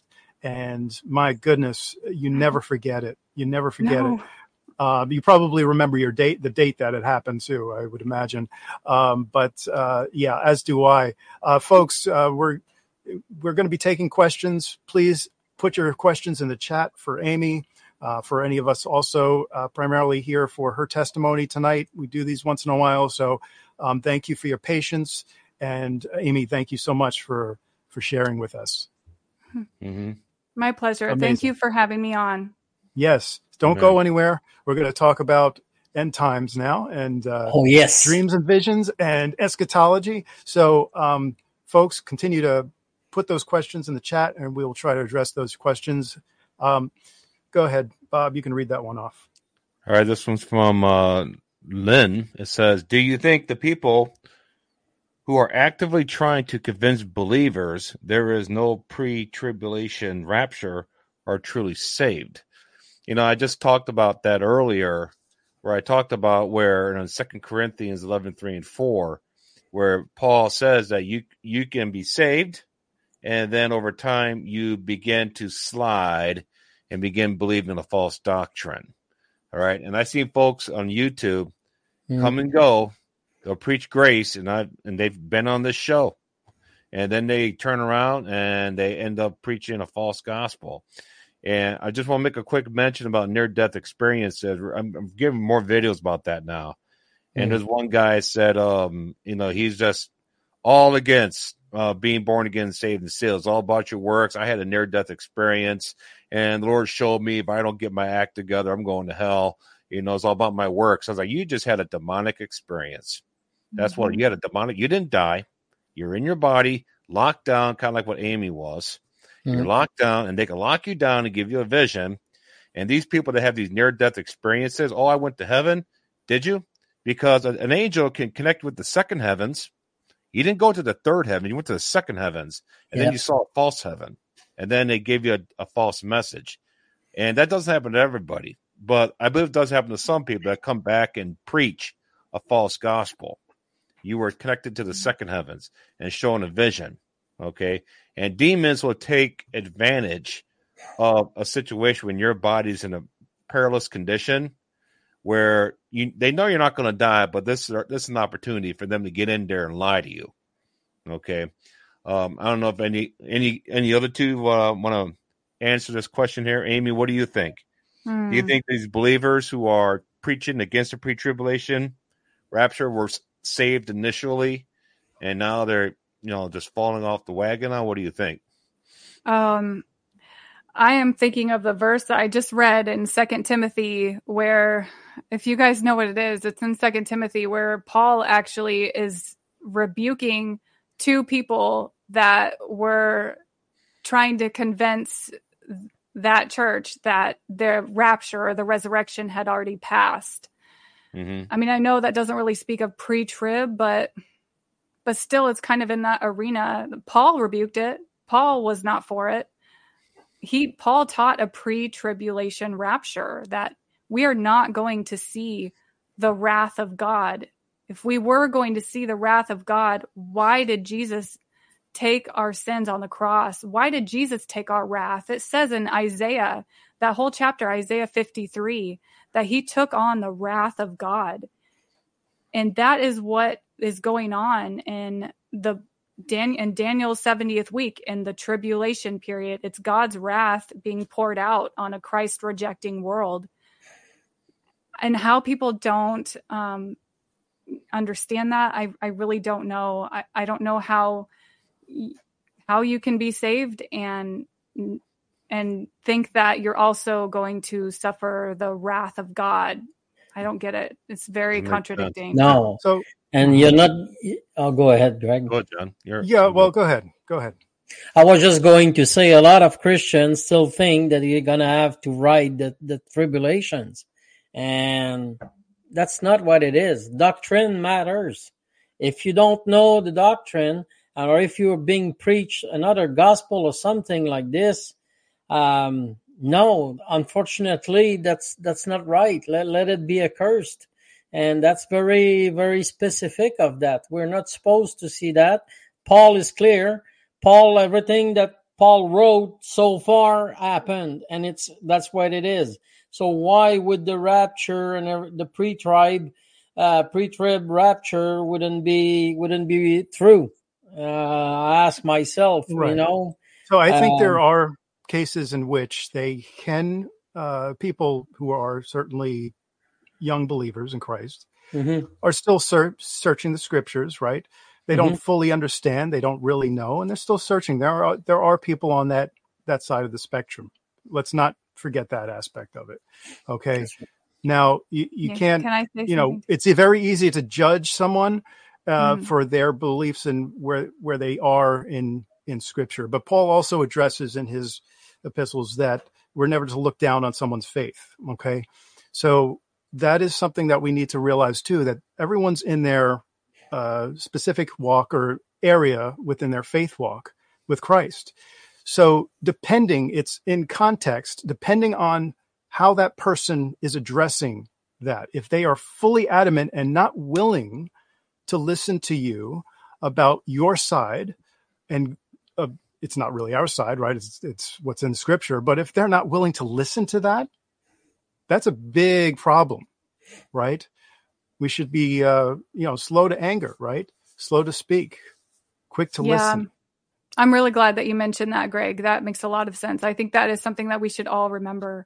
I just wanted to say really quick too, that I'm not going to jump on that side of the fence saying that they're definitely not saved, because I do believe that we need to remember, God is truly the only one that could read a person's heart to know whether or not they're saved. So I just want to go on the record and say that.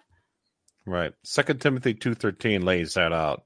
I think I'm not going to go through it, but I go through my video. 2 Timothy 2:13, and if you go through it, it shows you the limits of what you can do. Now, nobody wants to go to the limit, okay, but there is a limit what you can do. Now, I'll say right now, nobody can ever reach that limit. You can never outpace grace. All right, I like that. You can never outpace grace. That's good. That's a good one. That's good, yeah. But I can get into that right now. But this one here from Lori says, "What do you all think of the doomsday clock being reset to 90 seconds to midnight?"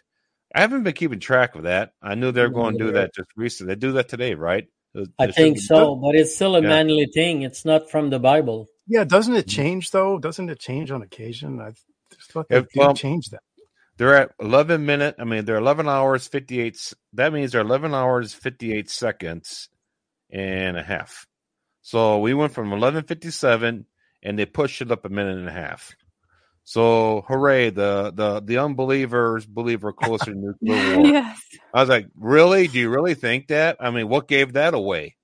I don't know. Just that everybody can sense that these times are not normal. That's what I have to say about it. And if you talk to someone that is a non-believer, I ask them all the time, okay, you seem to be a smart guy. Oh yeah, I can understand a lot of things. All right, now when you look around, do a 360, look around. The wars, the rumors of wars, the pestilence, the earthquake and everything, and all what's going on in the world right now with the famines and all that stuff. What do you think? You think it's going to get better with a little rainbow? I know. No, it's not. I'm sorry. We're aiming to the conclusion of the book, and that's what it is.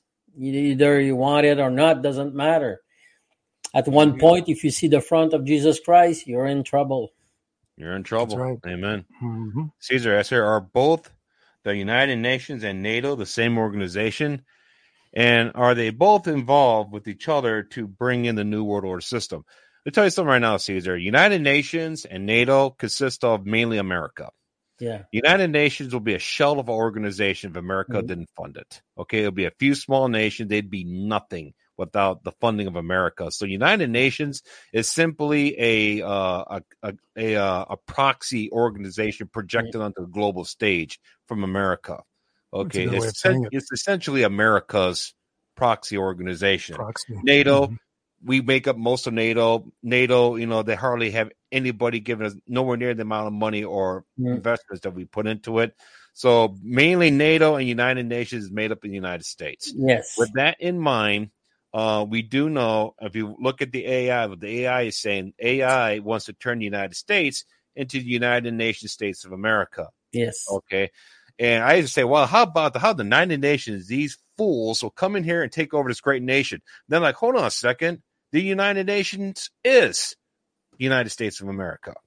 They're just they're basically the deep state government preparing to come in and be our new federal government, and they're just going to call us the UNSA. And they got the troops coming in here now. Oh yeah, they got their illegals coming in here now. They're going to be a part of their army, and they're going to divide this nation up into 3 different parts. I'm seeing it on the maps right now. And United Nations, that rogue government over there that hates Israel, they're going to be our new federal government. Maybe we do, but we're the U.S. government. Makes me angry. What do you guys say about this? Yeah, and the New World Order is not coming. The New World Order is already here. Okay, yeah. And just for the thing there, we're gonna get with one world currency and stuff like this. Well, it has begun in Montreal. There's one type of bank, one brand that they don't give cash no more. If you go in the bank, you cash a check, they're gonna put it in your account, and you gotta use your card, the debit or whatever. But they don't give you cash. If you come in there and you want rolls of quarters for the washing machine, no, it's no longer. The institution, the building itself has no more money in it. Mm-hmm. That's how bad it is. It's right all now, 2 wings of the same bird. Yeah, politics, Democrats, Republicans, it's all 2 wings of the same bird at this point, folks. That's what I was going to say. Is I think they're all working together. Yeah, they're all together, and that will become more clearly evident as we progress. And because of the election coming, of the election coming, and everybody is aiming still towards Trump, our prime minister is not happy about it and is scared. Right. It's I have an opinion about Trump, but we're not going to get into that right now. But no, I know, but I'm just saying Trump is not good news either. No, it's just a different form. Yeah. All I want to say is, if United States sneeze, Canada catch the cold. That's how close everything is right now. Yeah, and I think because they're worried that because Trump, how he was, and I'm not going to get into him either, but how he was before when he first ran, he was very against the globalist, and that's why they don't want him, because they don't want him to ruin what they're so well-oiled machines working on it right now. Mm-hmm. Yes, it would be the grain of sand in the gearbox. Yeah. Novo Harari, the right-hand man of Klaus Schwab at WEF, already said that if he wins, it'll be the death blow to the New World Order establishment. Right. Okay. He came out in public, said that in an interview. Now, I don't know if they're playing kabuki theater. They're just doing this because all I got to say is this. The last Antichrist, how did he come to power? Hitler. He was a minority. Right wing. He was put in jail. Everybody in the country loved him. He was in jail for 9 months. 9 months. Gestation. Comes out, and then he takes power immediately, Everybody loved him still. This is great. Wow, awesome. The economy's raging because he was getting ready for war. And then he turns around and throws everybody in concentration camps. Okay.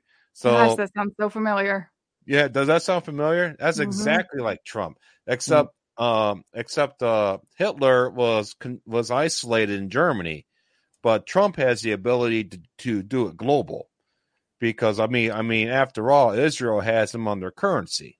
Mm. Okay, How the guy's face dare is you on the speak coin with against Cyrus. Trump? Yeah, Bob, how dare you? You got your How face. dare you? You got your face on the coin of King Cyrus. There's something special about you. Yeah. Okay. How about this one here from Alexander? It said, where in the clouds do you think we will meet? Over Israel? Over America? I don't know. Over I Israel. got the Definitely. answer. I had a vision about this one What's the time. answer? Well, the answer is very simple. As Newfoundland in Canada, where I am, we have the first time zone of the country, so it's going to be above Newfoundland. No. Because we that's wake up first in the morning. So where Jesus ascended, when the 2 minutes where you saw this same Jesus come up, he will return. Okay. Yeah. People ascending, descending only happens in Israel. Mount Hermon, all that. That's all in Israel. Okay. Yeah. You don't have that stuff happen. That might come from Israel. It's a gateway there.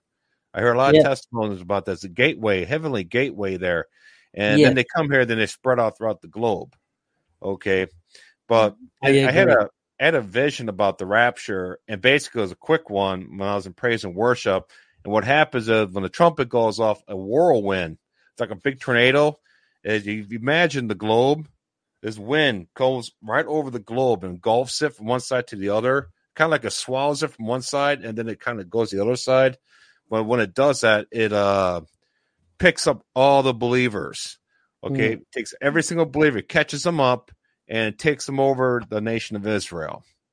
And that's what I saw. It was pretty quick. But it's just this tornado just engulfs the earth and just sucks everybody up and it takes everybody over the nation of Israel. Wow. And that's amazing. You had that vision and somebody's questioning that. That's very interesting. That's a cool question. That's a very interesting question, actually. But see, when we go up, I'm just going to be able to elbow someone. Say, see, I told you.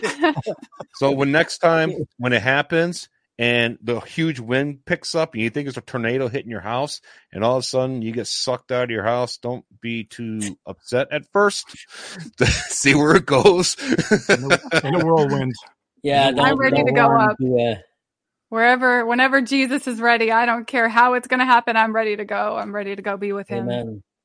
Amen. I love this one here where it says, what are y'all thoughts about the Supreme Court's recent decision on the border of Texas? I can't believe this. Well, I can't actually. First, can you tell us what it is? Because I don't know. I didn't read that. I didn't see it.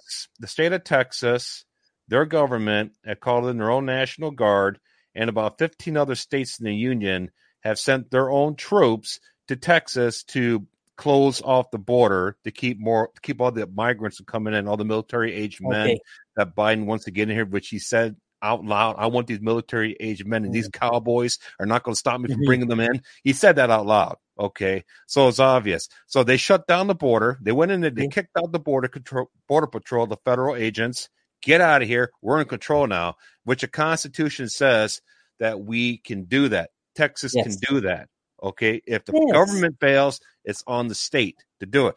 Well, the Supreme Court just ruled, no, the federal government, Biden's in control. Take down those borders, take down the barriers, or else. So now Biden go in there, take down all the barriers, and he's telling all the Texan citizens and the other 15 states in the union to go jump in the lake. We're in control. Let the people in, or else you're going to prison. Isn't that something? That's what the Supreme Court did. That's against the Constitution. Evil. A lot of people are angry. I see these people now in Texas. They have land. They're going on TikTok. It's like, hey, I got like 50 acres out here. Come on out. I got water. I got chickens. I got food. Got everything we need. Come out here. Let's get this party started. And they're ready. War now. So we're on the verge of a civil war, folks. And it's going to be us versus the states versus the federal government. Okay, we have a rogue, pathetic, filthy, federal government that needs to be shut down. There, that should probably get video shut down. Shut off, taken off. Oh boy! What do you think? Now, since I told you that, John, what do you think? Well, Trump said today that he had a problem with the south border, but he says now it's also the north border. He was mentioning us because people come here in Canada like whenever they want, and then they take a flight from here and they cross to USA, and that's when they ask for residency and all that stuff. So Trump said it. He says we also have a problem with north border. So what I'm saying right now is all this is going to turn into a big, huge mess. And there is couple verses when at the end of the days they will run to and fro. So there's a lot of motion and movement there of people everywhere. Now, I know you guys in USA should have blocked everything and should have stopped all this and make sure to go through the regular system to get whatever they need to.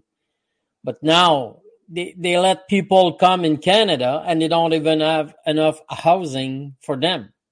There is not enough lodgement, apartments and stuff like this. There is not enough. Our people goes to the free food thing there for the when you need food for your help you with the week and the month there, and there is nothing left. Everything is taken, and that's too much. There's too many people coming in there now. Don't get me started on that because it's going to turn political. Oh yeah, well, let's get away from the politics. Let's say yes, the question please. here: does anyone think that there will be a 2024 election? Very, very interesting. Yeah, very absolutely. I don't think so. I hear the word 2024 election and the music come in my ear. It's not going to be good. We'll say Twilight that. Zone. It's an unknown country right now. It's an unknown. Anything good coming up. You see the propaganda coming out in all the countries and here now about how democracy is going to be destroyed everywhere, especially in this country. I hope our democracy is destroyed. Destroy this democracy, please, because according to our forefathers, the founding fathers, they established a republic, not a democracy. A democracy is when you have 51% ruling over the 49%. They hated democracy. Yes. It's a republic, ma'am, if you can keep it. That's what he said. Okay, that's what they told the people. If we can keep it, it's a republic where our rights are given to us, individual rights by God himself. Yes. Amen. Okay, and that's the way it's going to, well, that's the way it should have stayed. But the question was, it's the end of democracy. Good, I hope so. The question was, will there be 2024 elections? But the real question is more, will be still here for the election because the rapture is closer than you couldn't believe. Make sure you get saved. If you're not, make sure. The event that they will do to stop the 2024 election will be an EMP. And remember, I said flip the game table. If you're going to lose, just flip the game table. That way, nobody wins. That's Drop the nukes, EMP, boom, boom, boom. Yeah. Or their other option is let Trump get in, then try to do a coup. I don't see them doing that. They tried to do a coup last time and didn't work. No. Once he gets behind the controls, that's it. Yes. He can't get behind those controls again. Okay. Now, I wonder what will happen if there is no 2024 election, because Canada also goes in election, and I think it's the following year. But still, something is going on right now, and I know that this week I've seen Trudeau panicking. Yeah. Well, I think you're just going to follow working on the Great Reset. They're working on the Great Reset right now. We're watching the Great Reset form. Yes. That's the whole borders. I mean, I know, like, we use the word political, and I know you guys know this, but it really is the spiritual aspect behind it, and the devil is behind it because he knows that he knows his time is short, and we are watching the world form into what's going to be a one world government. There's going to be no more borders, and this goes to show, like the World Economic Forum, that commercial that they put out that I don't even think you can find it on YouTube anymore because I've searched for it, but I have it and I play it on my live streams when I talk about the end times. That commercial, it says that there will be no more borders anywhere. And it says America is going to have to start getting more friendly to migrants, is what it says. And so that tells us everything we need to know about our current regime. That of course they don't want the borders. Not shocked because they're in on it. All the details are ready right now, because as soon as the rapture comes, they have to put everything in function. Everything has to come on. So everything is ready. All the details are the knickknacks there. So as soon as the rapture comes, they'll say, "Oh, amen." Well, they won't say amen, but they will say, "The Christians are gone. Let's go." Well, just like what you said, John, with the whole border thing, you said, "Oh, I don't really know what's going to happen," but I mean, I think it's pretty evident the borders are just going to be gone. You have you have the U.S. or the Ameridollar was something that was talked about a long time ago. I don't know if that's still in play, but obviously that is something that they're going to open up the borders on both ends, and you're going to look at one United Nations, right, of America. Is that what you mentioned before, Bob? Right? Is that how they're the UNSA? Well, the Bible says that the earth will be divided into 10 sectors, right? And these 10 sectors will be ruled by 10 kings. So we're seeing the United States falling in, being absorbed into the global order where they set up their 10 sectors. The Bible says it's going to happen. It's hard to watch. I get angry about it. Okay, but this is an indicator that the rapture is about to happen, because it makes 100% perfect sense to me. Seeing the condition of this country and the direction where it's going and where it could end up by the end of this year, it makes 100% perfect sense to me that the rapture takes place this year before we hit that mess, because it's a big load of crap hitting the fan. Okay, and like I said, they'll flip that game table if they have to, if they're going to lose. And that's what I was telling Brother John, watching for that great day. If Trump's your biggest threat, just kill him. Why can't you kill him? You knocked off Epstein. You knocked off everybody that was with Clinton. Why can't you just take care of Trump? He's the biggest threat to all you guys. But yet he walks around public and goes to the courts and nothing. It just has to make you think. Could he in a way be protected by God for something? I don't know. We'll find out. I think he's part of the problem of a greater problem. Yes. Because I look at it this way. The devil, he already has everybody on the left. Yes. Good. He doesn't have everybody on the right. So everybody on the left's going to hell. They're going to take the mark. But how do we get those people on the right? Because they're not going to follow Biden, and they're not going to follow these people. They have to. I need to get a leader in front of them that's on my side to lead them into the mark of the beast. Who would do that? No. And Trump, if you see his interviews, I don't need forgiveness. I just work. God understands. I don't need forgiveness. God keeps asking, have you ever asked God for forgiveness? Yes. He keeps dancing around. I'm like, okay. Thank you. Got my answer, man. I know whose team you're playing on. Yeah. We're looking at some very interesting times here. I know we said it before, but it keeps escalating. It keeps going. It doesn't stop. Yes. This train doesn't stop. It keeps going, and it's going faster. You can't stop that big black train. It's going a lot faster. No, it's going to think about it this way. Trump gets in, and everybody in this whole country is fed up with immigration and things going on. Who knows what these immigrants are going to do, start attacking people. Imagine Trump getting in and say, hey, I'll round them all up and put them in FEMA camps. What do you think?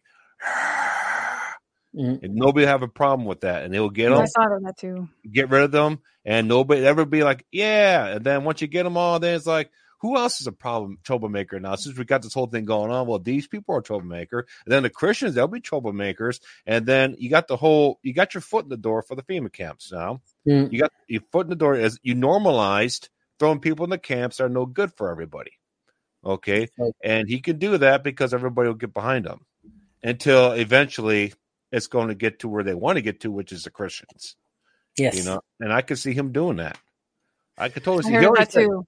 He said in an interview, he goes, I'm going to deport all illegals and sympathizers with Palestinians. So if you're a sympathizer with the Palestinian and you're a citizen in the United States, I mean, a born citizen, right? Mhm. He will throw you out too. Mhm. If you're a sympathizer with the Palestinians. That's Okay. why we need to memorize some Bible scripture, guys. If you haven't memorized some Bible scripture, make sure you do, because one day we could be taken away from our Bibles, and you're going to Oh, yeah. really wish you knew what was in there. There you go. Yeah. And it is Amen. written on our hearts. But let's go for Yes. this other question. Yeah, let's lighten this up a little bit here. This says, Richard says, do you think we will live in individual mansions in heaven or live all together in one big heavenly complex that has many rooms? Both. Far beyond that. Just think Yeah. what we have here on earth and just blow your mind after that. Yes. Because I've seen plenty of homes in heaven in my dreams. And then you Yes. have a city concept as well, just like we do here. Then you got the homes on the prairies and stuff like that people like. Some people may never want to go into the heavenly city of Jerusalem because they can't stand cities. They like being on the lake somewhere, you know. So what do you guys think? Well, Well, I I think it's going to think- be. Go ahead. Well, I was just going to say the heaven is infinite. Mm-hmm. So whatever, I think we can get a lot of things at places, but the Bible mentions. So for myself, I think that's what it's going to be, mentions. Well, he says many rooms, right? Mm. Jesus mentions many rooms. Many mansions was published after or later. Yes. Actually, I may have that backwards. So, but still, either way you look at it, we have a place Yes. that's prepared for us, Jesus and said it. it's going to be amazing. It's going to be great. You won't No eye believe has it. seen, no ear has heard, no mind can comprehend the Mm-hmm. things that God has in It's store way for above. us, that's planned for us. So I think yeah, there's a translation thing with that too. Many rooms, I mean, also many spaces. You know, I mean, a right. space like your space. Of course, you're talking about, like John says, it's infinite. The third heavens, I mean, it's way bigger than the Earth, way bigger than Jupiter, way bigger than the biggest star out there, man. So it's like your space could be the size of Saturn. Traveling will be just with your thinking. That's Yeah. what the traveling will be. So you might Mhm. not see you might even not see your neighbor, Mm-hmm. but still, if you want to go there for supper, just have a thought about it, and you will be there. So it is actually King James Version, John Yes. 14:2. He does mention mansions, the word mansions, at Mhm. least where it's translated from. And it may go back to the root word of rooms, many rooms, but Yes. you kind of get the idea, the picture, right? But Jesus Many is rooms. saying, if it were not so, I would have told you. Yes. Mm-hmm. What do So you I think, go Amy? to prepare a place for you. I don't know. In particular, Richard's question, I don't have an answer except what you guys have already said. These verses in the Bible is exactly what I was already thinking. Plus, in the end of the book, in the book of Revelation, when God starts talking about the new Jerusalem that comes down, and it's going to be in like a cube, but I've heard that it is going to be like the size of America. We can look at it like a size of America, or am I wrong? Did you guys hear that? It's The about size of that size, cube, yeah. but it's going to be really amazing. It's going to be so tall and big, and we can move and fly all over the place. But I really don't know. I can't wait for it. Mm-hmm. All we know, it's going to be amazing, beyond Yes. comprehension. Mm-hmm. Got a question here for Amy from Oh, Rick yes. from Departure Rick. Heaven last week. Okay. It says, question for Amy, do you think Satan knows that we know how close we are to the rapture? And will Satan use worldly distractions to keep our eyes off what's really coming? That is a really good question. Yeah, I mean, I think he knows, and I absolutely think that he has a lot of people distracted, because if you look at the modern day churches right now, a lot of them don't even want to touch on prophecy. A lot of them don't want to talk about the book of Revelation. They want to hide it from their congregation, even though it is the answer of things that are going on in the world today. And if a believer, believes in their heart that the rapture is is soon. But really, I mean, the doctrine of imminence is what we need to be paying attention on. It can happen at any moment, and it's going to happen suddenly. We do not know the day or the hour, but that is the beauty of it. That's why we need to be ready at all times. And of course, Satan does not want us ready for that, because when we're ready, we're thinking of the Lord, and we want to do work for the Lord while there's still time. And Satan does not want us to do work for the Lord, because that means snatching people from hell. That means giving them the gospel. And what else did he say? What else did he ask? That's basically whether Satan basically is like, we are in this time now, and do you think Satan is trying to distract everybody essentially? We're sealed. You know, and I could see the attack on the once saved, always saved doctrine, because what does he care about most? He cares about two things. One, how you enter the body of Christ, and two, the exit of the body of Christ. Those are the two things he cares about. Okay. He doesn't want anybody getting into the body of Christ, and he wants to stop the body of Christ from leaving the earth. That's right. That's why he attacked once saved, always saved, and the pre-tribulation rapture. That's why you got the haters against once saved, always saved, and the pre-tribulation rapture. You know, I noticed that people who are once saved, always saved, and pre-tribulation believers like you, Amy, we're all happy. We go, you know, come over where all the happy people are. We're all happy. Everybody that I see that's like mid-trib and post-trib, like, we're gonna go through all this stuff, and I don't know if I have salvation. They're so miserable to talk to and angry. Yeah. You know, this should come on our side. We have cookies. Yes. Over about happy people. Amen. You know? Oh, it's so great to talk about that. I got goosebumps. I'm ready to go, man. Me too. Amen. Would be nice. It would be a Tuesday night. Amen. Right in the show. We've talked about that before. Yes. Amen. Yes, it's going to be a Tuesday. You want to do another question, Greg, or what are we doing here? Yeah, why not? Let's do it. Oh, we go over. More. There's not Happy too much Pappy longer. I know that I had need to one. go. Happy Pappy had one Mm-hmm. about the two witnesses. What's that? Happy Pappy had one about the two witnesses. It's going to be Pappy, during the where's he at? 7-year tribulation. What's the question? When the two witnesses will show up, are we going to see them before the rapture? The answer is no. No. It's going to be during the 7-year tribulation. Right. They bring a new gospel. Yes. And their gospel is contrary to our gospel. Just like the Revelation 14 angel is contrary to our gospel. In fact, our Apostle Paul says, don't even believe an angel from heaven. When that everlasting gospel shows up, don't believe him if you're in the body of Christ, because that doesn't apply to you. They can believe him, but not us in the body of Christ. That's not for us. After the rapture is a total different story. Total different. So the everlasting gospel is what the angel preaches. Correct. And isn't it and what he preaches is fear God and repent, or what is it again? It's not the gospel of grace, 1 Corinthians 15, 1-4 that angel preaches. No, you got to work for your salvation.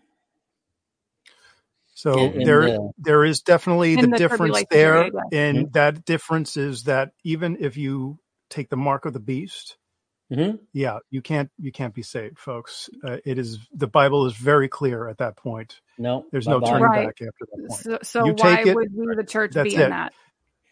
That's it. Right. The simplicity of the gospel. Amen. Amy, I know you have to leave soon, and you have to go to work. So tonight, so we're going to respect that, and we're going to cut this off here. But thank you so much for your testimony. Thank you for the song at the intro. I hope it blesses so many people. I know it's blessed me and the brothers here on the panel. So thank you. Any last words you want to? I'll put up your YouTube channel again. And let's get that going. Yes, thank you guys so much, and thank you to all of you who are in the chat. I haven't been watching the chat at all because I've never been on here, and I didn't want to get off track or anything. But thank you for all who's watching this. Thank you to you guys who invited me. Yes, my YouTube channel is called The Testimony. I just changed it today. The Testimony of the Lord by Girl Who Loves Jesus. So if you just search for that, the Lord put it on my heart to get back to the roots of my channel. Whereas what I really want to do is I want to interview more people about how they came to faith in Jesus and hear their testimony of the Lord. But of course, I am still I'm still a watchman. And so when the Lord put something on my heart that we need to be watching for, and for me to warn the people of what is coming, what's going on, I will still make those videos as well. Amen. This is great. Awesome. Mm-hmm. Awesome. Thank you all for coming on. Stay with us. Come back next week, should we be here, Lord willing. God's will. We do have another guest coming on with us. You probably know him as Brother Tom from Watchman River Channel. So we do anticipate him showing up next week. So thank you all for coming on with us for another Uptime. This was an explosive episode, broadcast. Thank you all. Thank you, guys. Keep the faith. Amen. Amy, thank you. Do not fear. Don't forget the gospel. 1 Corinthians 15, 1-4. Yes. Go through that door. Amen. Amen. Praise God. All right, everyone. Bye. Take care. God bless.